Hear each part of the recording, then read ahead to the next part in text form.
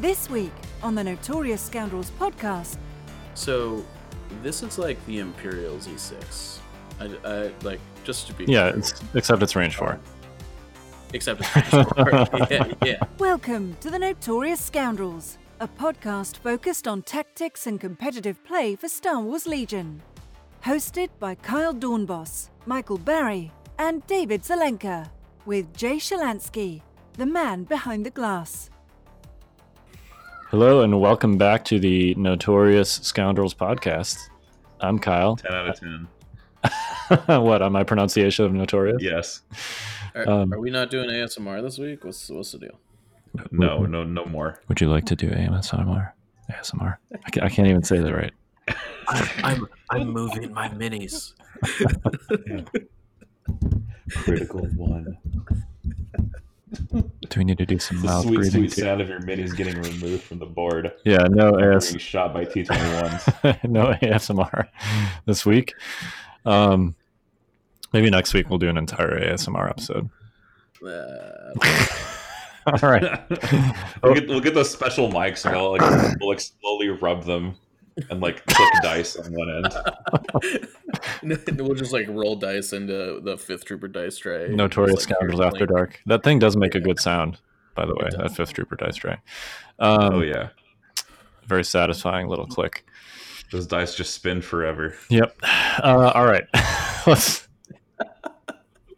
So we are going to talk about, we got some news items. There was another coin flip at our Prime this weekend, so we're going to talk about that.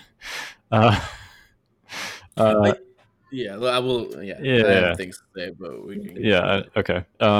We did say we were going to talk about burning invites, so we'll do that. We're going to talk about strength of schedule, and if there are alternatives to it, and then we're going to talk about some actual Legion units in the form of the upgrade packs. So. No way. Yeah. It's been a while. We might not get to all 4 of them. We'll see how we're doing on time after our various rants. I'm glad you said the word I was thinking. We'll try not to do that. But yeah. All right, let's launch into the news.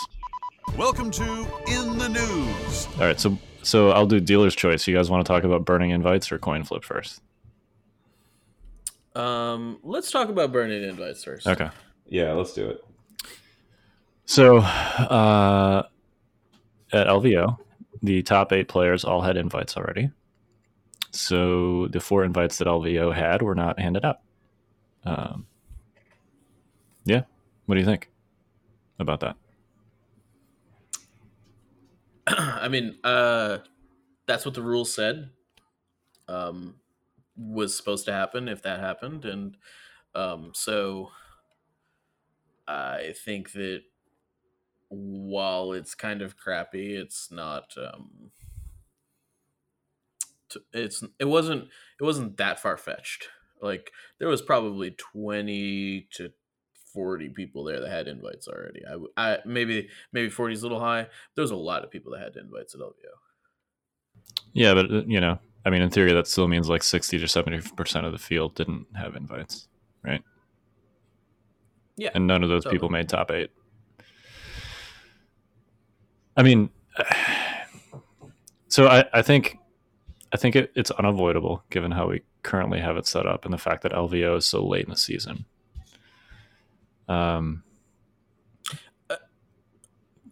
think the tournament structure, and this is, I think tournament structure and competitive Legion is pretty poor generally. Is kind of the blunt statement I'm going to open with on that. It's going to come up a couple times today, so I think we might as well just kind of get it out. But I mean, this is completely avoidable if you cut to X and 1 on day 2. You cut to the top 24 as opposed to the top 8. Everybody is there to play Legion anyways. I don't understand why we have a system set up where only 8 players are playing on the final day, and everybody else has booked flights and hotel rooms for a sweet event, and just kind of sit around and watch that day.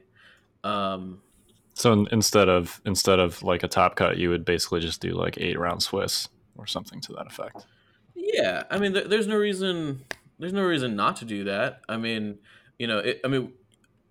we had enough tables to cut to top 24, or I mean, we could have cut to the top 64 for day 2, and we would have, and everybody there would have been able to get in, 4 more games of competitive Legion, and based on how it shook out, they could have still been competing for invites. And I want to be clear, that's like not on LJ, that's not on like the people that put this together, it's not on Brendan. Like, this is a little bit unprecedented, but I think in the future, like, why not? We've got the tables, we've got the stuff. Everybody is there already. It's not like people book their flights out to fly out before the finals because most people wanted to win. I mean, maybe some people did, but I don't know. Like, everybody's already there. There's no reason to only have 8 people play Legion on the last day.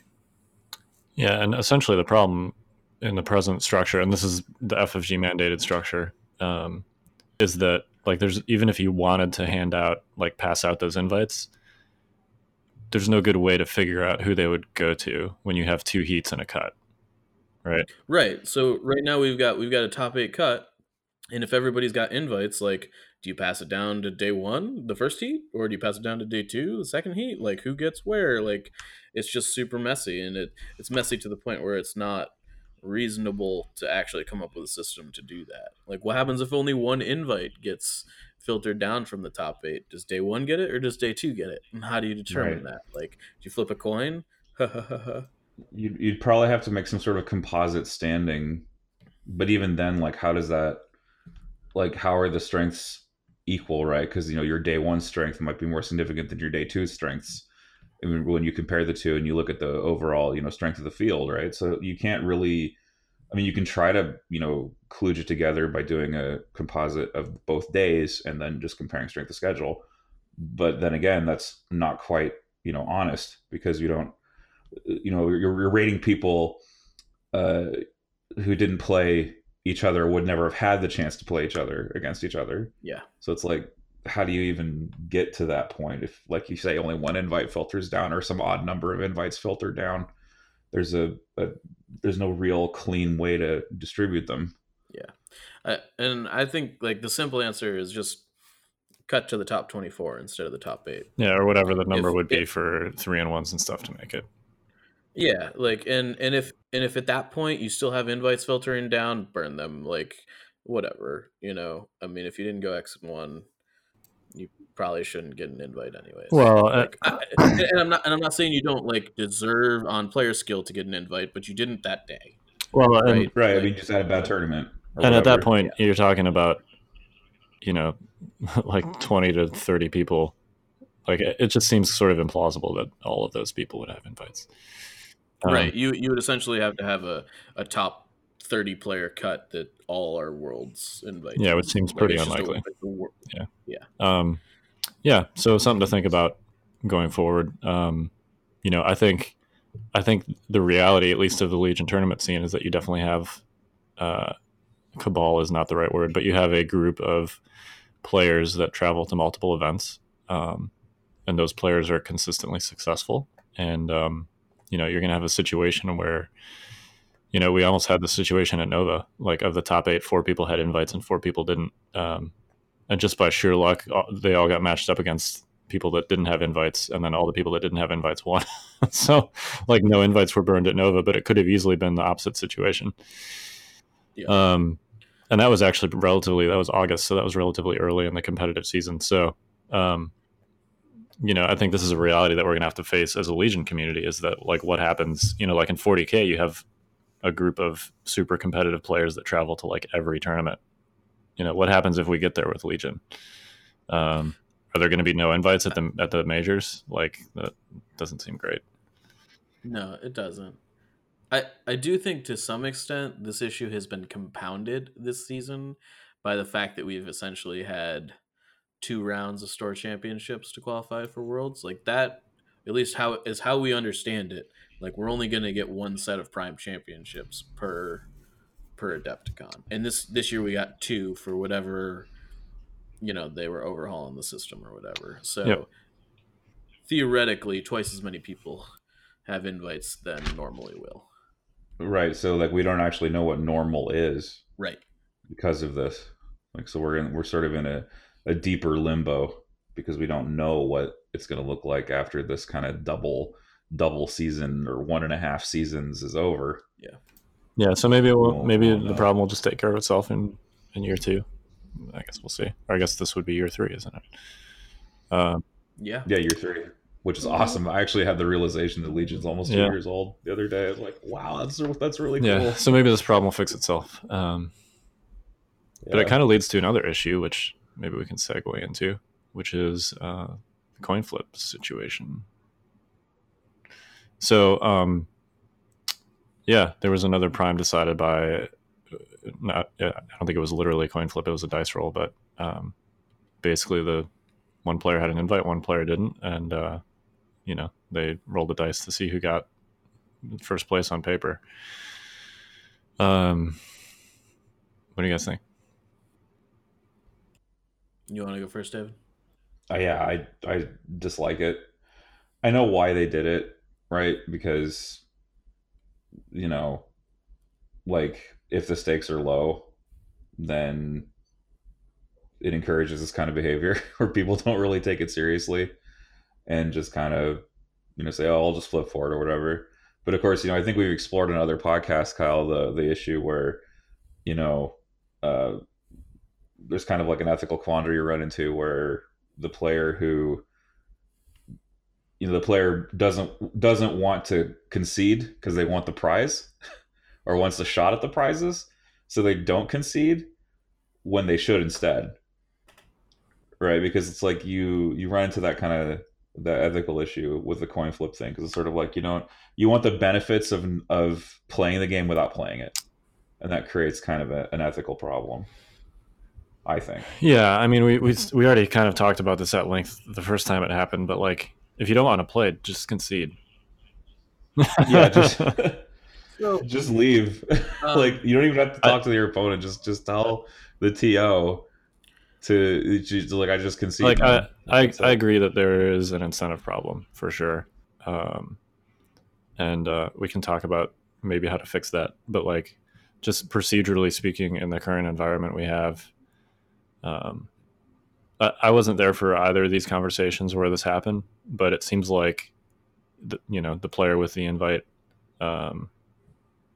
didn't, or both players weren't super excited about playing, but neither of them wanted to concede. And I think that, like, I don't know. So I wasn't here when you guys talked about this last. Yeah, go ahead, because this actually happened to you, right? Sort of.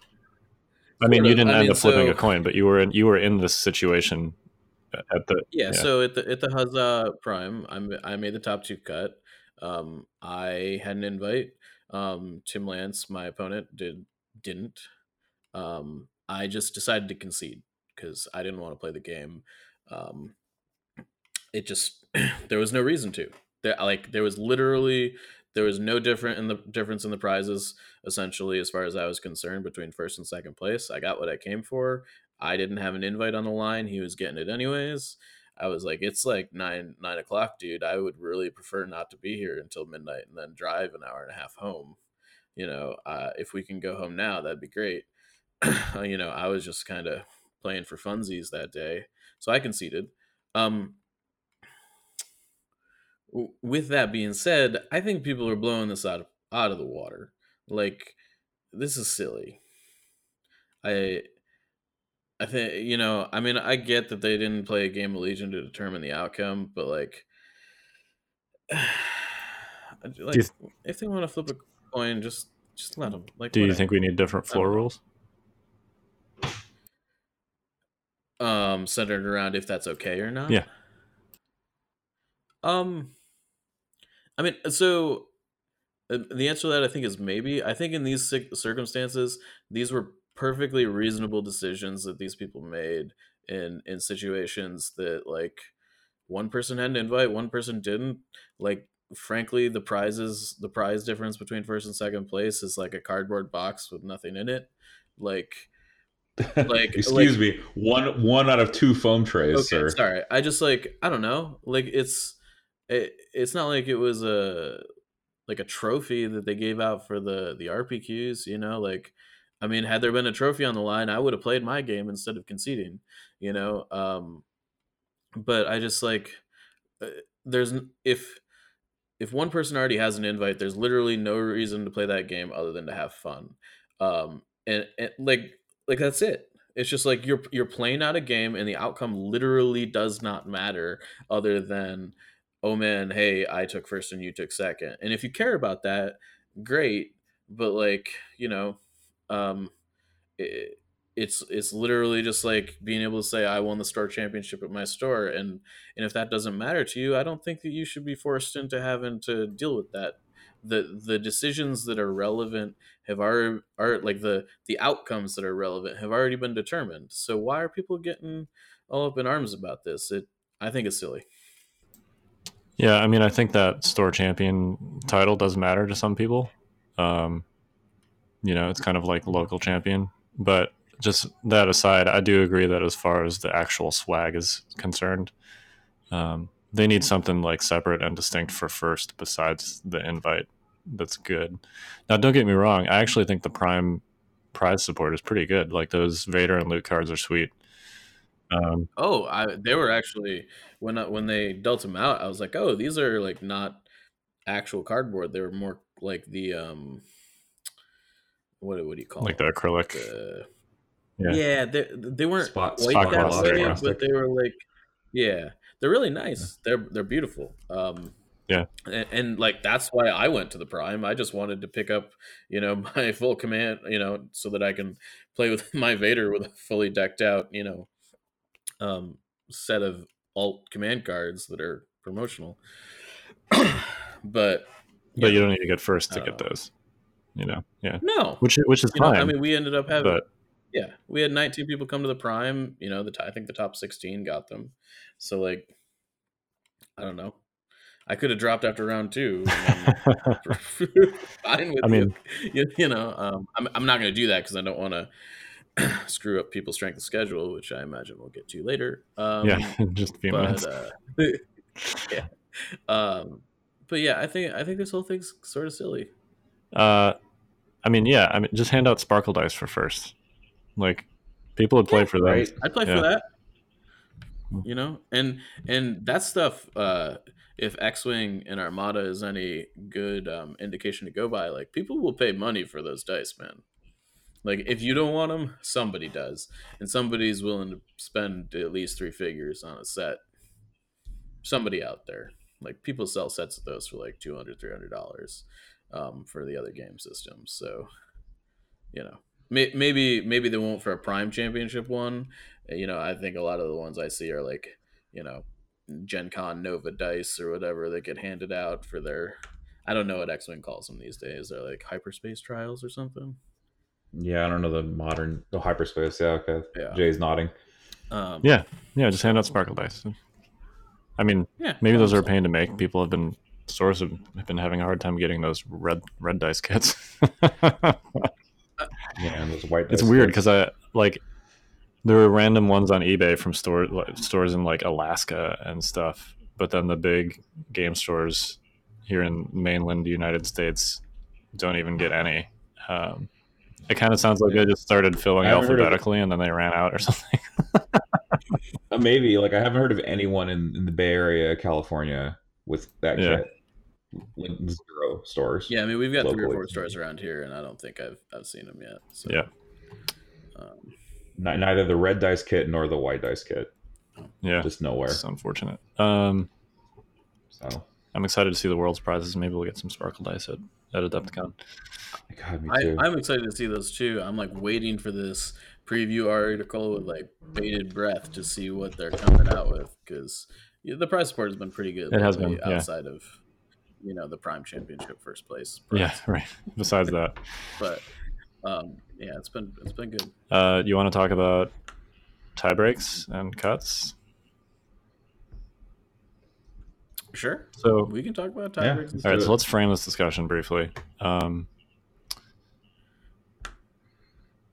The tournament regulations have a advanced tournament structure in there, and the Prime Kit for store owners basically says that you are required to follow the advanced structure laid out in the tournament doc, which basically says that if you have 9 to 24 players, you play 3 rounds of Swiss and then do a top 2 cut. If you have 25 to 44 players, you play 4 rounds of Swiss and then do a top 2 cut. So both of these situations, if you have a certain number of players, essentially mandate cutting someone or multiple someones that are undefeated. Boo. We don't Well, like that. Here, so we'll talk about tie breaks in a second. My big problem with this is that, like, and we talked about this a little bit with Brendan a couple weeks ago. If stores want to deviate from this and they just want to unilaterally say, like, no, we're going to do enough rounds to make sure that we're not cutting anyone that's undefeated, it kind of seems like they're not allowed to. Yeah, somebody said one of the stores got, like, I guess, talked to because they went and did that, essentially. Yes. that's what I heard. Like, I don't know if they got in trouble Like, in any official way. With all the problems OP's having, that's what they spend their resources on? What I want to know Really? is how they even, like, figured out about it. I mean, I guess you got to report the results, and they're like, oh, this round went 1 round too many. But that seems like an odd thing for them to be catching at this stage of the game. I mean, someone told on whoever was. Well, I mean, that's. I want to clarify. I don't know who they got in trouble with, or whether it was anything official, or if they just got a talking to. I have no idea. I don't want to, like, speculate too far on that train because I don't have all the information. Sure. Unbelievable.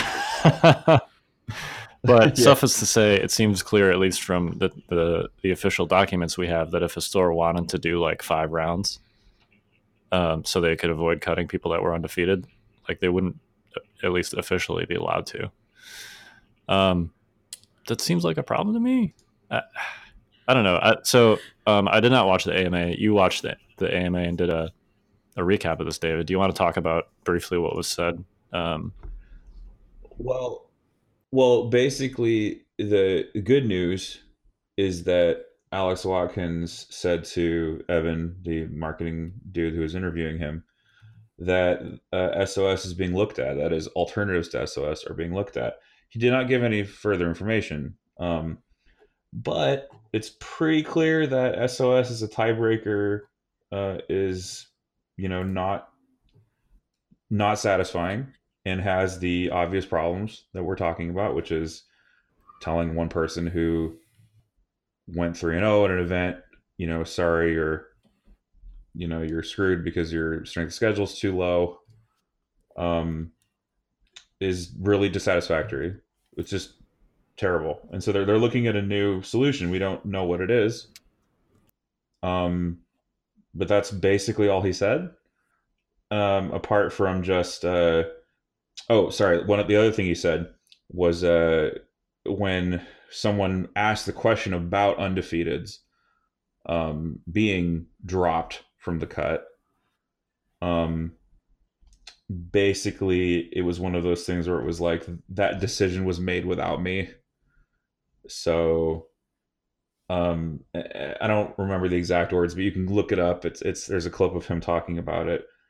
Just Alex Watkins AMA, and I think it's still on the Yavin Based Facebook page. But basically he just said, I wasn't there for that decision, and we're looking at alternatives, which is kind of nice. So here's my question for discussion, because I assume one of those, sure, one of the floated alternatives by the community at least is MOV, which stands for margin of victory, whether that's victory points or kill points or some combination. Is the problem that strength of schedule is bad, or that cutting players based on a tiebreak system and not on their record is bad? So I fundamentally think that people are talking about they're talking about one issue when they talk about strength of schedule that isn't really got anything to do with strength of schedule. The issue here is that they're cutting undefeated players, period. Regardless of what tiebreaker you use in the current system, that's going to happen no matter what. You can use margin of victory. You can use whoever's grandma is the oldest. You can use, it literally doesn't matter what tiebreaker you use. It can be as arbitrary as anything. Undefeateds are still going to get cut regardless of what the tiebreaker is. So I think when we're talking about this issue, I think it's really two separate things. Like, we've got a tournament formatting problem, and then we've got SOS. And I actually think that if we didn't have the tournament formatting problem, people wouldn't be talking about SOS. And I think that's an important kind of thing to talk about, because SOS is actually one of the more fair ways to decide tiebreakers in a competitive environment, because it measures how difficult your day was in comparison to someone else. And someone that had a more difficult day and went undefeated should probably be ranked higher than someone who went undefeated and had a less difficult day. I don't know. So I think that fundamentally, when people are talking about SOS, what they're really talking about is why are undefeateds getting cut from tournaments. And I think that's a very different conversation, but it's getting kind of morphed into this SOS is the big boogeyman in the room problem. Right, I agree with you completely, Mike. If undefeateds weren't getting cut, people probably wouldn't be talking about this as much. I think people still had a gripe with SOS, and this was a nice avenue for to latch onto and say, well, look at what SOS did. It caused this undefeated person to get cut, and it's like, well, actually, that's the structure. That's not SOS. Now, like, I can say, yeah, SOS is kind of a lottery, right? You just have to cross your fingers in the first couple rounds and hope that the people you get matched with are, going to have a winning record, and then maybe that'll boost your strength of schedule. But if you go undefeated, Right, it doesn't matter. Right, so that's the thing. but this time it does matter because now when you go undefeated, you have to both go undefeated and win the lottery. Totally. And that's which sucks. That's this crazy situation we're in, where we've got a tiebreaker system that really is mostly fine, but its faults are kind of being augmented and kind of stressed by the fact that we really have a tournament system or a tournament format that is completely broken and doesn't work. I mean, I'm saying completely broken is probably a little bit of a stretch. Like, it clearly is working to some degree, but like it's not good. Yeah, it has a severe flaw, which is dropping undefeated. Well, and I think, David, you brought up like the lottery. I feel like so the discussion around MOV versus SOS, if we're just evaluating those two things and sort of ignoring the fact right now that undefeateds are getting cut, which I think we can all agree is a totally separate problem. Sure. Yeah. There's this discussion point that, like, well, with MOV, at least you have control over your own destiny. What do you guys think of that? I think that's like a cop out. So what I think is that MOV is essentially SOS. It's just backwards. So I had a great conversation with my buddy John Brader about this today. I love you, buddy. We had a great talk. And I posed this question because he was like, we should go to MOV. It's better than SOS. And I said, okay, so let's envision this situation. So let's say we're playing MOV, and Kyle, you play Joe Schmo that's never played Legion before. And round one, and I play Luke Cook, and I've played Luke Cook. He's pretty good. Really? Yeah. And so if we're playing MOV, chances are, let's assume for a second that we both win our games. Chances are, you playing the guy that's never played Legion before, you're gonna crush him in MOV. You're likely gonna table him. And this is the case whether we're talking about a victory point based MOV or a kill point based MOV. Yeah.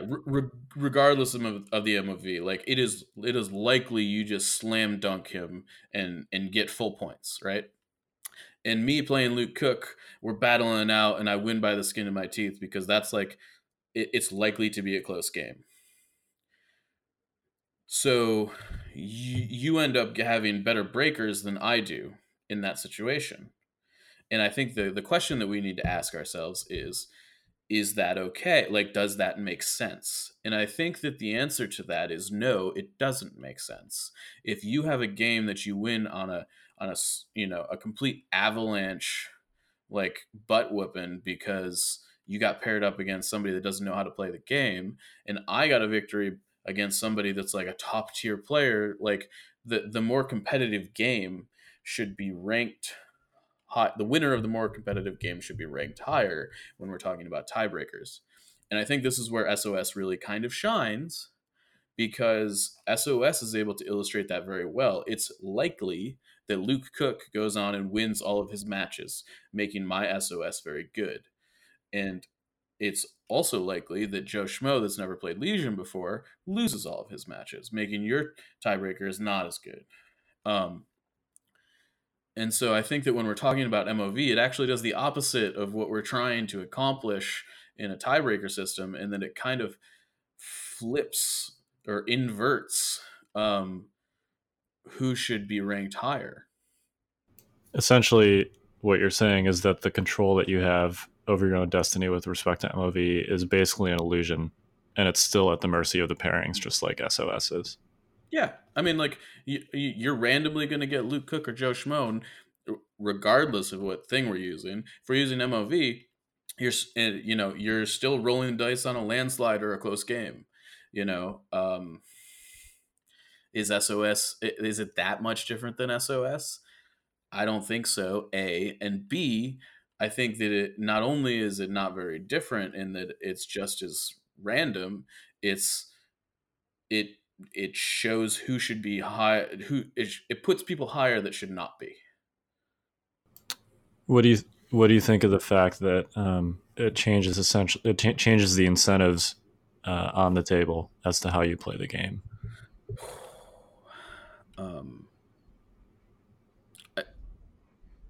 I think I was just about to mention something Take like it, that, man. because what you're saying is Yeah.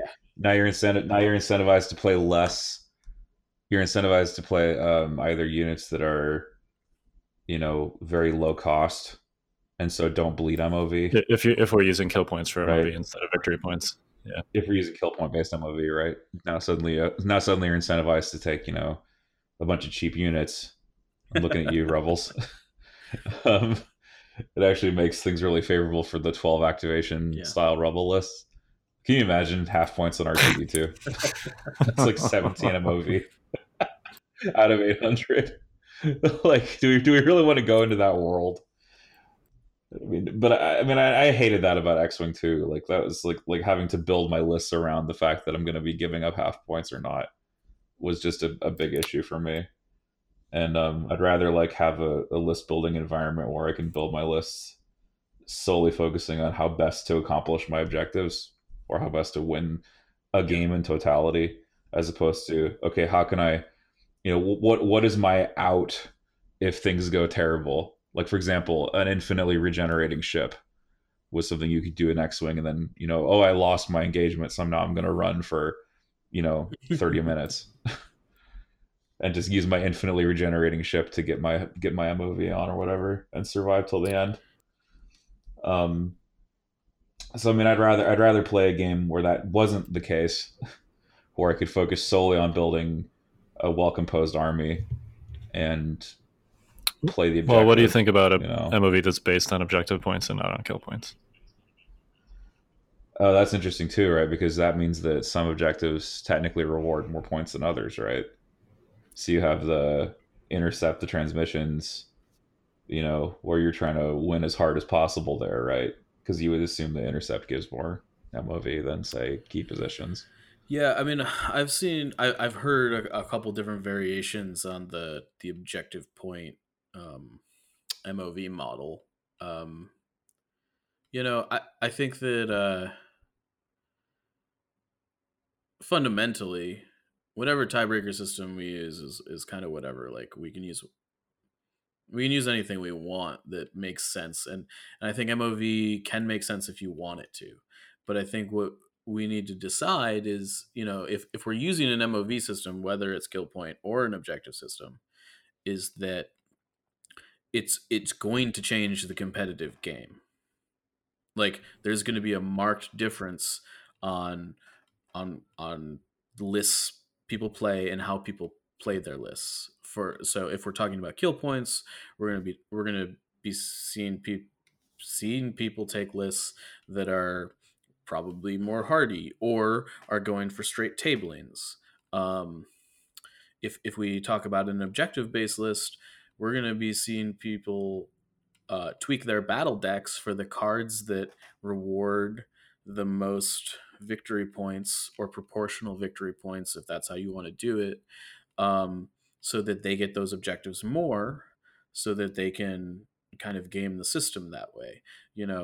It completely, an objective point victory system completely changes Sabotage the Moisture Evaporators, because if you're doing it, you generally, I shouldn't say never, generally a sabotage game goes 4-4 and goes to kill points, for to see who wins the game.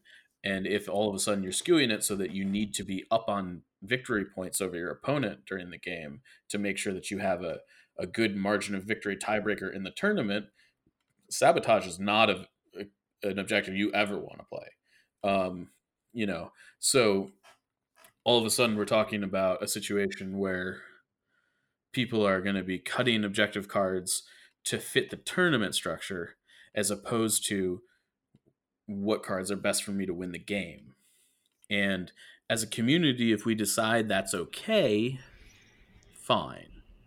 But I think that we need to acknowledge that we will be playing a different game at that point. It will still be Legion, but it will be a different game. It is not going to be the incarnation that we have now. These are all great arguments for strength of schedule. I know. Because strength of schedule's biggest plus is that you Right. don't interact with it Yes. as a player. Yeah, I think that's a benefit instead of a drawback to strength of schedule. Yeah, it's actually a benefit in a lot of ways. That's very interesting.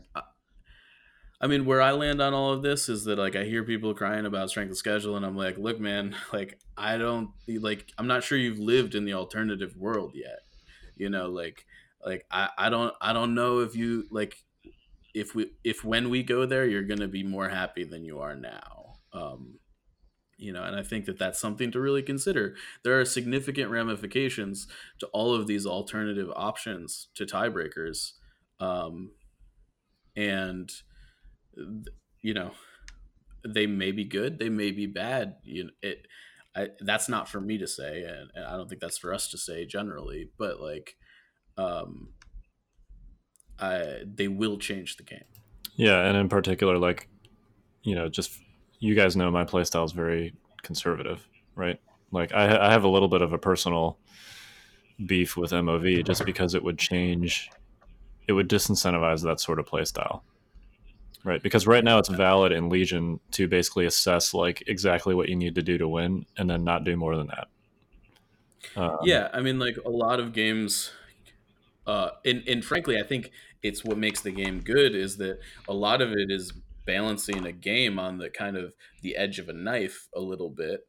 In that, like, you're playing Sabotage the Moisture Evaporators, the first person that blinks and screws up generally loses.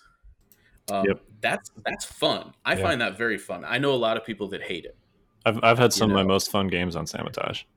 Yeah. But I think the large majority of the community, and I don't want to speak for all of you, but that's what the general consensus that I've heard is people do not like playing Sabotage, because it's air quotes on fun. And I think that, I don't know, if we change how tiebreakers are determined, that has a significant impact on that objective, and that takes away some of the fun that Kyle has, and it might give some of the fun to Joe Schmo, and that's okay, but there are a lot of ramifications for changes like this. Yeah, I'll just borrow a phrase from gambling called risk of ruin. And Evaporators is one of those objectives where risk of ruin is really high if you engage.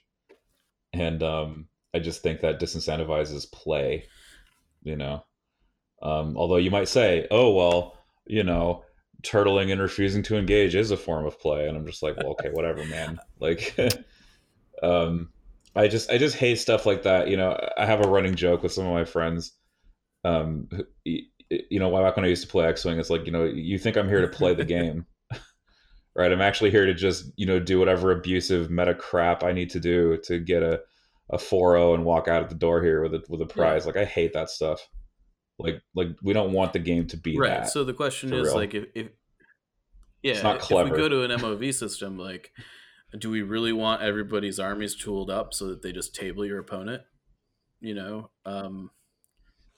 would be Be action action-packed. packed. It'd probably look good on camera. It'd probably be great to stream every match. What do they do to those baseballs that make them make them hit more home runs? They kind of like that. MLB's not telling. Their lips are sealed. So, I mean, I don't find that super interesting. I prefer games that are more like chess, where you're outmaneuvering your opponent, and games are decided by impactful small decisions, as Fair. opposed to dice rolls. And I think that when we talk about tiebreakers that are based on kind of snowbally games, because frankly that's what we're talking about when we're talking about MOV, right? Like, if you have a high tiebreaker on MOV, you needed to snowball a game or two, right? You needed to absolutely pummel your opponent into the ground, whether it's on objectives or on kill points, and the game needed to not be close. I need a few hundred O's, right? to boost my MOV. And those games are boring, in my opinion. Right. Yeah. We're incentivizing non-close games with MOV tiebreakers. Is that something we want, or do we want to incentivize games that are, more close? And I'm not saying there aren't games that aren't close now, because there certainly are. But I think that we would have more of them if we went to a system like that. Yep, very possible. All right. Well, you guys got any more thoughts on this? We should talk about some actual Legion units. Legion units? Are you saying that things made it here from China? Yeah, they did. In fact, we got a huge jump. We did. All right, so let's talk some tactics with these new units. Get ready for advanced tactics. So we got a ton of crap on Friday. We got 4 upgrade expansions for the basic core units of each of the 4 factions. I love that we can say that now, by the way, each of the 4 factions.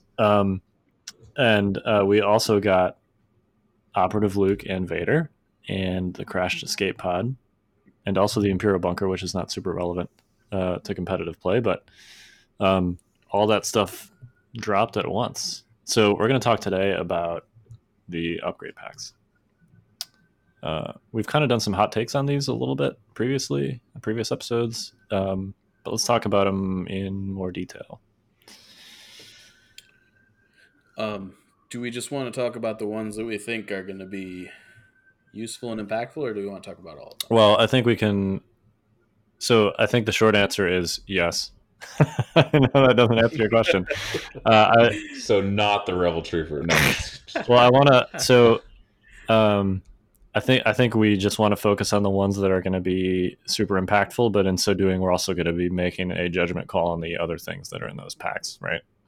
Sure. So I can get behind. Yeah. So let's talk about the Empire one first.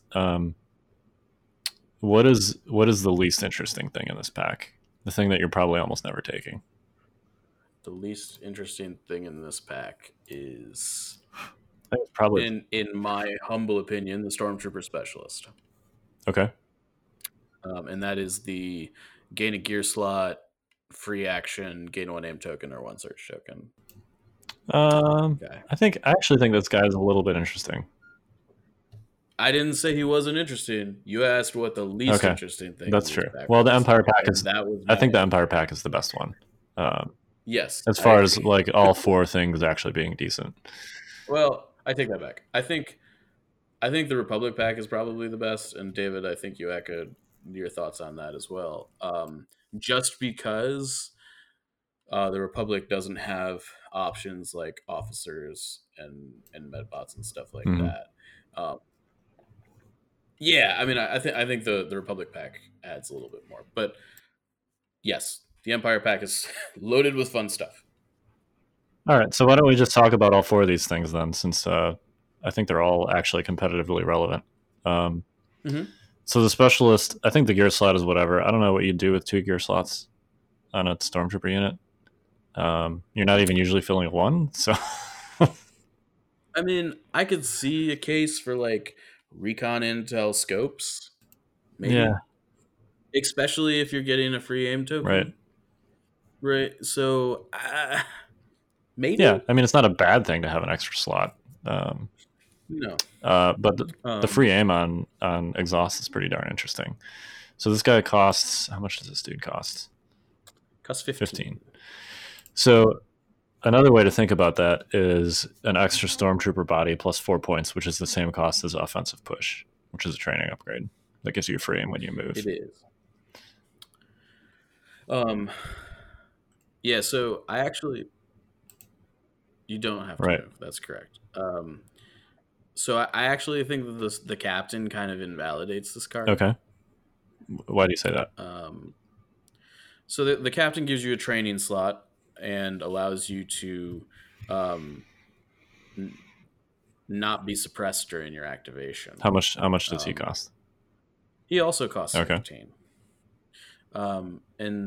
And I think that he really costs 19 because I think you take him with offensive push. So I guess maybe that's an argument for the specialist if you don't care about the suppression ignoring mechanic.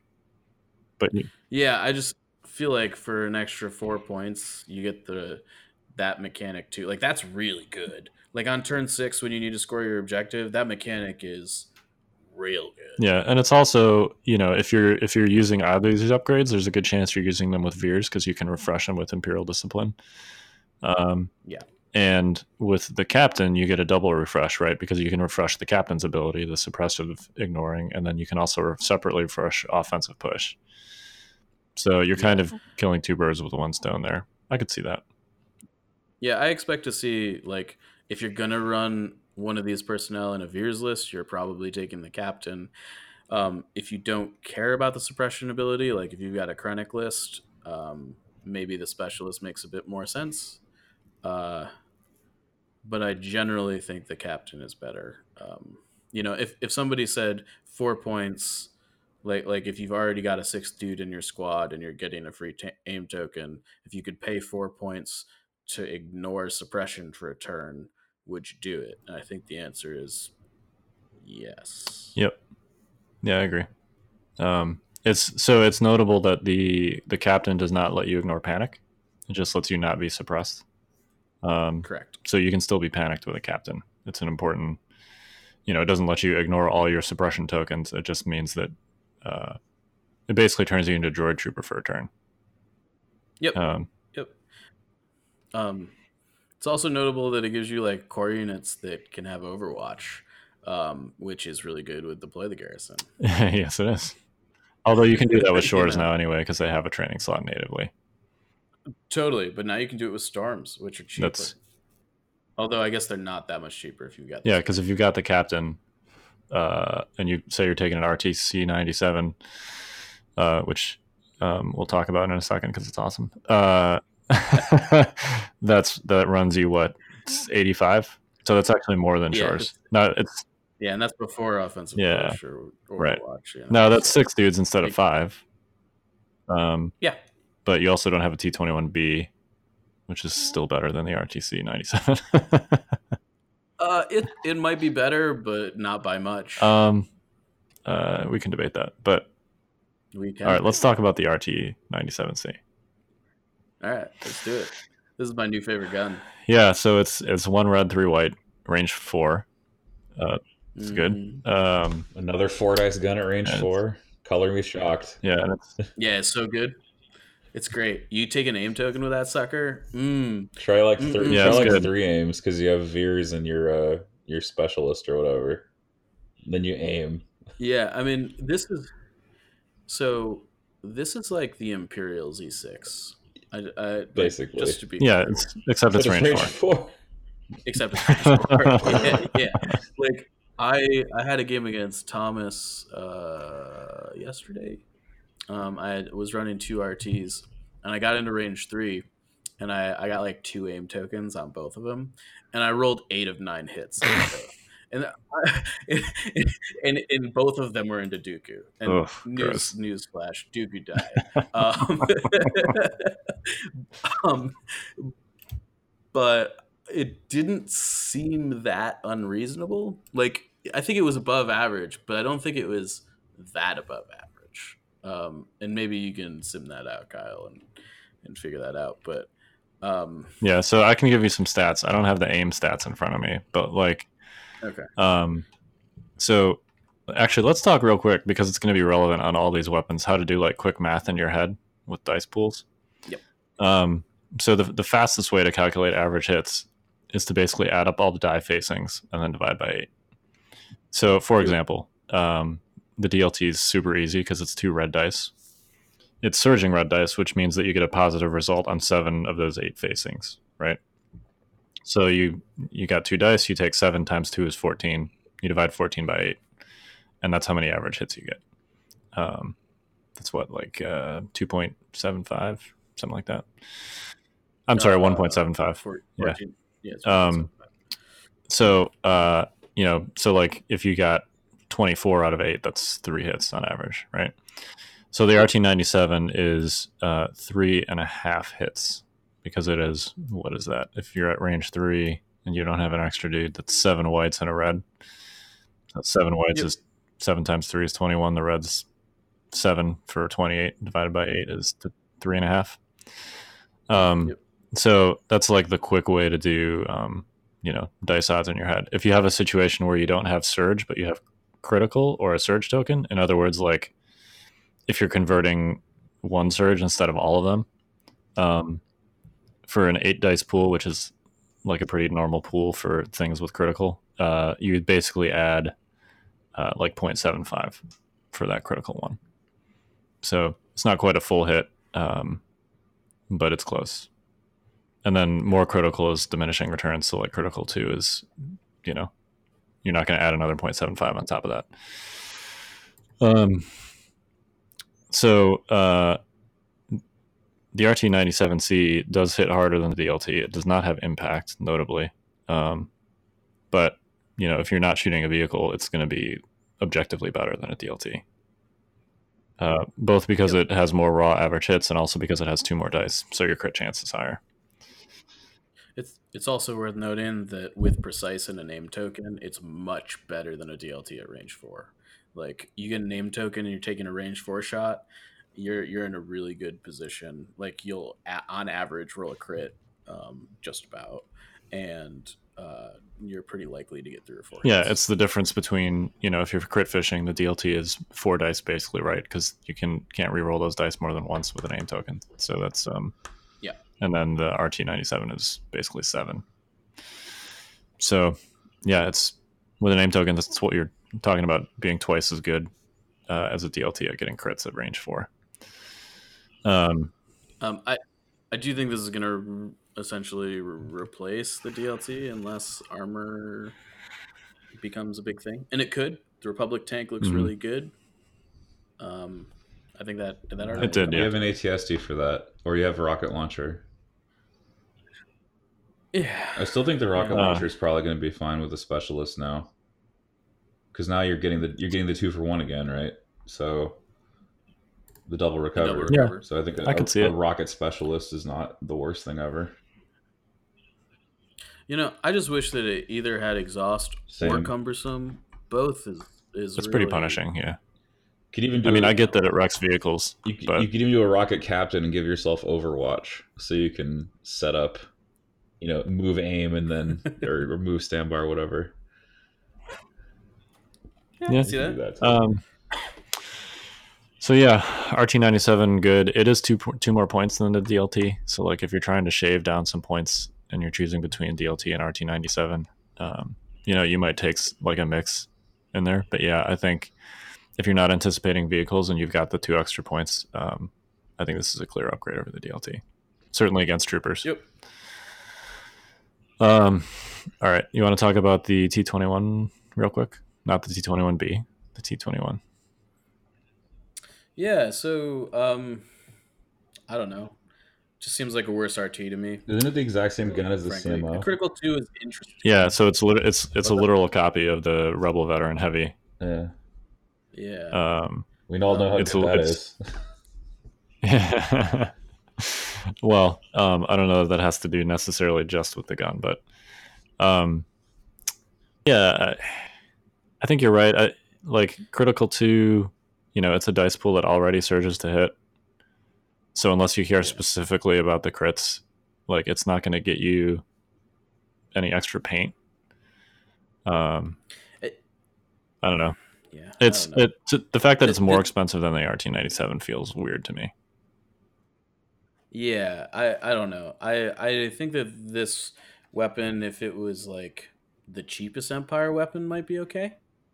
The lack of range 4 is a really big deal. Frankly, turning your Stormtrooper unit into a 4-man Fleet Trooper unit is like fine, I guess, but it's also like 71 points. So like, yeah, I don't know. If you're taking this, it's clear that you're taking it for the crits, which means that you care about. So I think this is possibly relevant in a world where you have armor or like lots of tauntauns, right? Because it can be used to plow through those dodges from Agile with tauntauns and the heavy cover that they probably have from Cohesion. Like in a situation where you're straight crit fishing, it's decent to have critical 2 on a core unit. But at the same time, you can get shores with critical 1 with a lot more paint generally and free aim tokens for just a few more points. So yeah, 11 more points and you just get a fully loaded shore unit, and then you get to tack on a cheap Mordant, right. And they can also shoot at range 4. I don't know. So yeah, right. I think these kind of compete directly with shores, and I think shores kind of do everything better. I think so too. But it is worth noting that it's actually, of the Stormtrooper weapons, is actually, besides the HA-12, the best one against armor. Like it's better than the DLT against armor. With 10 white, aren't you averaging like 2.5 crits? At least for the first 2. 8 white. Oh, it's 8 white. It's 8 white. It's only. It's only 4 whites. 8 white. Yeah. It feels like it should be 6, right? It's like the Rebel Vet gun. The joke is that it's just the worst C6. All right, let's move on to the Rebel ones. Maybe we can do the Rebels, and then we can talk about the Clone Wars ones next week. So I like to think of this as the DLT 20 expansion. You're not wrong. Yeah, you're not wrong. I'll try the shotgun. So the shotgun looks fun. Yeah, I actually think both weapons are more interesting than the specialists. The dodge token guy, like the specialist. Yeah. If this was an aim token, it would be so much more interesting. Like you can't give Rebels a way to get aim tokens. Like it's another dodge token. I mean, so I think that there's, I feel your pain, but I do think that being able to get a free dodge token on a nimble unit is pretty good. I don't know. Not having to spend an action to get a dodge is a big deal. I mean, it's better than having to spend an action to get a dodge. Yeah. I mean, I'm not saying you always want it, and clearly you just don't want your Rebel Trooper to shot at all. Like I'd rather just move behind a line of sight blocker than, I don't know. I mean, it's free. It's free dodge is better than like not a free dodge, but I don't know. I can't see paying the points for this guy. What about the surge token on offense? I mean, that's some it's pretty niche. Surge tokens are just like objectively worse than aims most of the time if you're talking about offensive output. That's fair. But what if you get aim and get a surge? Okay. I want to disagree with this fundamentally. Okay. I think that a surge token is very close to an aim token on a Z6 unit. Yes, on a Z6 specifically, it's very close to an aim. You're right. Like it's not that different. Like an aim token on a Z6 unit at best is equal to 1 hit generally on average. Like, and that assumes you're rerolling black dice. If you're really rerolling white dice, it's terrible. And you've got 10 dice, chances are you've got a surge in there. Yeah, surge token is worth an extra hit on average. Aim token has a higher ceiling because you can get 2 hits out of an aim token. You can't get 2 hits out of a surge token. You can also get crits out of the aim token. Yeah, right. So like, yeah, I don't know. anyways. I don't see pain for this guy. Underwhelming. But it is. So let's talk real briefly about the SX21. I actually think this is kind of interesting insofar as like it's cheap. It's the cheapest Rebel Trooper upgrade. Oh my god, it's a non-exhaust impact weapon for Rebels. Yeah, now it's only range 2, which is not great. Yeah, because range 2 is really short these days. That's what the captain's for. Well, and the dice are really strong. Like it's 2 reds and 2 whites. It's Chewbacca's. It's not just 2 reds. It's Chewbacca's dice pool in a shotgun. So you're talking about that's legit, like 4 blacks, 2 reds, and 2 whites. That's a legit hard hitting. That's dice a legit pool. gun. I mean, frankly, that's better than a DT pool. Right. It's one. Well, they don't surge, so it's about the same. Sure. I mean, but it's also it's half the cost. Yeah, it's dope. Like for the cost, it's great. And unlike fleets, they can still, they're Rebel Troopers, so they can still use their like normal guns and throw 5 black dice at range 3. Right. Which isn't terrible. So yeah, I could see like if you're tight on points and you want to take a Rebel Heavy and you don't have enough for a Z6 or a DLT, I could see throwing like one of these in there. It's 20 points you're not spending on top. Well, okay. All right, so we're gonna get to that in a minute because I think the DLT 20 is actually super interesting and good, but it's also 26 points that you're not spending on Tauntauns. No, I'm sorry, Kyle. The Ithorian model is clearly too tall, therefore he is useless. Well, you don't have to give the shotgun to the Ithorian. That's also true, Is he actually significantly taller than the other? Yeah, he's a bit tall. Yeah, he's a tall boy. Ooh, man, that sounds like an easy scope target. Yeah, he can be. Yeah, if there's one guy you don't want to be taller than everyone else, it's the guy carrying the heavy weapon. They're all kind of tall, except for the DLT gunner. Yeah, the DLT gunner's kneeling. That's the model I'm using. Yeah, okay. Anyway, speaking of the DLT, it's pretty good. It's it's 1 white dice less than a T21B, basically, but it's otherwise like the same. Even the base pool is the same, because you got black dice on the Rebel Troopers. Now it doesn't. Obviously, they don't get free aims because they don't have target, but they're also 18 points cheaper than a shore unit. They don't have red dice either. They got white dice saves, so they melt pretty quickly. Man, you can't have it. No, I know. I'm saying that the DLT 20 is actually pretty good. Okay, I just thought you were going to get a short. No. Oh, we don't have it all. Trust me. Yeah. we don't have 3 aim tokens and scopes and no, you've just got surging reds. Yeah. Well, we're not talking about Tauntauns today. No, we're talking about short troopers. So I think this thing is pretty good. If we're talking about like a world where you're not facing Tauntauns and mirrors or short troopers and Empire matchups, I think this is like a very decent alternative to the Z6. Well, so I guess that's kind of my point. I think this gun is really good. Here, let's talk about the stats real quick. So, a Z6 at range 3 on average will net you 3.5 hits.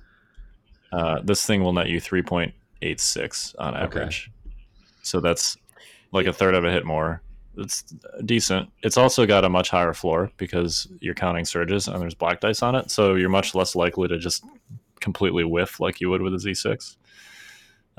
You're also not going to get the crazy spikes like you can with a Z6.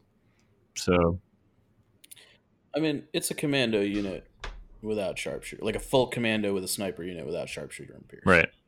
Yeah. That's what it is. Yeah, like it's decent, and you can shoot. Obviously, you can shoot that DLT at range 4. So that's something that Rebel core units have not been able to do up until this point.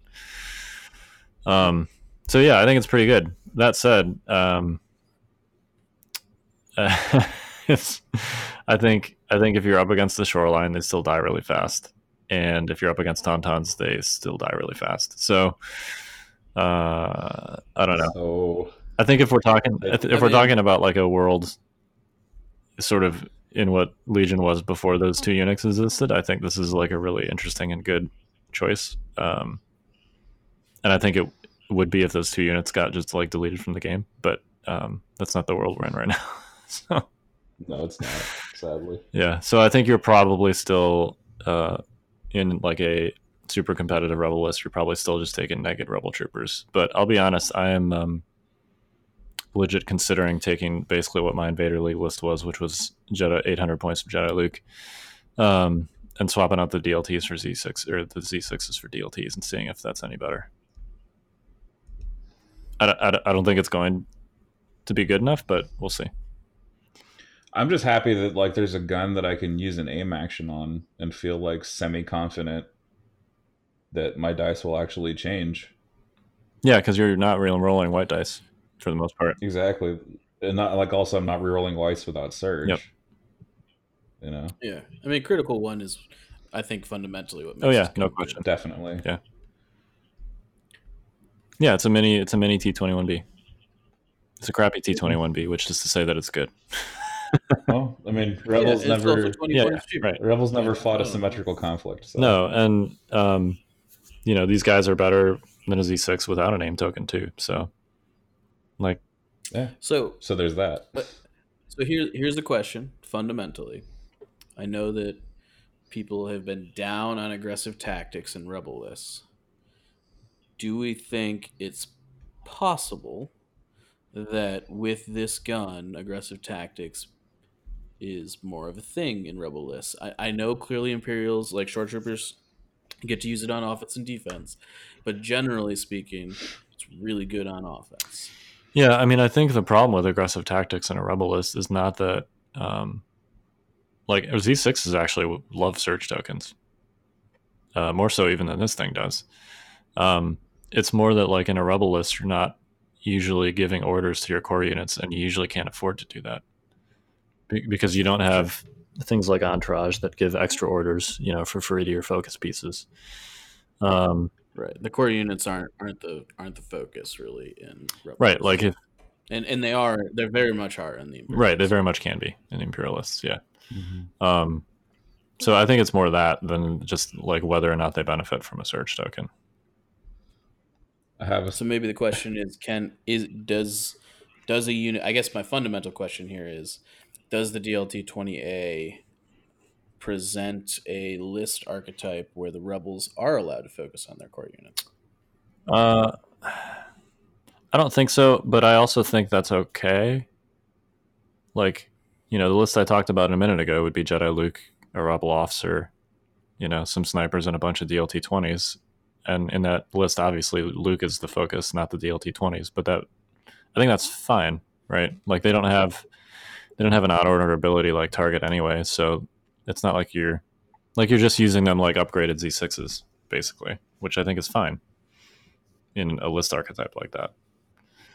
So run snipers, RTs, and these cores, right?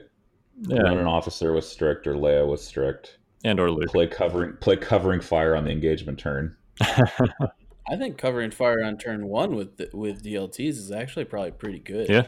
Yeah, with AT, yeah. I mean, it is worth sort of know? exploring, like insofar as range 4 shots is not something that Rebel troopers have been able to do before. So, Yeah, that's No, true. and it's not like they have to take the dodge action with covering fire to spit out dodge. Right. tokens, Correct. you know? It's just free. Right, you just aim attack you know? and then you pass it. Yep. Right. You know, or move attack. Yeah, or move attack and it, pass you it. know, and you've got a bunch of these souped up units that want dodge tokens anyways because they have nimble. Right. Yeah. I don't know. I could It's see just it. a thought. I'm not sure it's actually good. Yeah, it's but worth playing around with a little bit. You could also run a veteran with a Mark II with relay. Yeah. You could do that as well. just to make Just sure to that get an you extra more order tokens. pass. Yeah. Yeah, because if you're probably still running some other thing that's not a core unit that you want orders on for covering Yeah. fire. Yeah, the issue is that that really doesn't increase the number of targets that you get AT on because the vets surge both ways. Right, but the coordinated relayed order gives you a 4th token. Right, but what I'm saying is that the vet token doesn't need Correct. a surge token because it can't Correct. spend it. So you might as well have just given that order to whatever you relayed. Well, yeah, that's why you run the uplink. Yeah, or unless that thing is not a core unit. Yeah. Right. Yeah. Which is usually what I've been using my veteran relays for. Yeah, but most of those Hitting a things unit. surge both ways anyway, so Yeah, so it's like whatever. yeah. Rebels and surging always. So overpowered. I gotta run RTs and Chewbacca, man, just to only get surges on them for defense. I actually think if there was a reliable way, like if there was something with Entourage Chewie, and you could give him surge tokens on defense, he would be so legit. Having run Palp IRG with aggressive tactics, I can say that Guardian units with good saves or not terrible saves are really good. Right. Yeah. Actually, I think that would be a really cool ability for an operative Han. Entourage Chewie. Yeah. Just give it to him. Yeah, just give it to him. Commander, that would make Commander Han completely playable, I totally agree. I think. Yeah. If he had that Entourage Chewbacca, totally. Yep. Takes him from a very subpar commander to in the mix. Yep. I think. Yep. Agreed. All right. Sorry, that was kind of a rant about the DLT 20. I know. I actually really like it. I got to play around with it a little bit because it's on my at this point relatively short list of archetypes for Adepticon. Is some kind of Jedi Luke DLT 20 situation. So, yeah, I got to mess around with it. Why aren't smoke grenades a free action? Oh my gosh. Oh man, I tried them out the other day. Man, it's just not worth using an action to do that. So this is what I've decided. I've decided that the only units that you probably put smoke grenades on are like a generic stormtrooper with a medic. I could see like a generic stormtrooper with a medic with smoke grenades following Palpatine Vader around. That I don't think is super horrible. I like it. I don't think it's super great. It's tough to give totally Vader cover, right? And if you've got just a medbot unit trailing them anyways, they're probably not spending their that's probably better than an attack. Yeah, definitely. Action you just lay down a chain of smoke grenades that Vader walks through a path to the enemy, so he always has cover. Yeah. Yeah. So and not to mention the narrative effect of Vader walking through the smoke, right? They're just I think that's gotta be. I think if you do that, you got to bring some cotton balls to the your table. He's got a crew of guys following him around with a fog machine. Maybe some late. It's just like the movies. All right. You guys got any final thoughts? We'll hit the Clone Wars upgrade packs next week. Yeah, I mean, I think they're game changers for the new factions. Definitely for clones. I don't know if I agree on droids. If nothing else, I'll run the models because the aliens look really fun, and I want to paint this. For the rebels. Can I? I'm gonna pet peeve for a minute here. I'm a little bit miffed that a lot of these heavy weapons feel like 4-ofs in a lot of lists that you want them in. I think that's true of the DLT 20 and the RT-97. I don't know that it's true of any of the other weapons. I don't know. I think the range 4 droid gun's pretty good. We can argue about that. I know there's varying opinions on that. I get it. I was in your camp a while ago. I actually think the range 4 gun's pretty good. After having played against it a few times, I think the clone one is probably the clone one's you just kind of want one or two of a couple things, and they're really good, but you don't want more than one or two of them. But I sort of feel like if you're taking Stormtrooper RTs, if you're taking Stormtroopers, you pretty much want the RTs, and if you want the RTs, you want 4, and if you're taking the DLT, you want 4, and I don't really want to spend $60 per faction on upgrade packs. I'm gonna be honest. That's just a pet peeve of mine. I wanted to get it out of my system. I've said it. If you guys like to add to it, feel free. No. I definitely agree with you on the Rebels and on the Empire. Yeah. All right. Well, let's close this thing out. We are the Notorious Scoundrels. I'm Kyle. I'm Mike. And I'm David. Stay fresh, cheese bags. Ban lying in wait.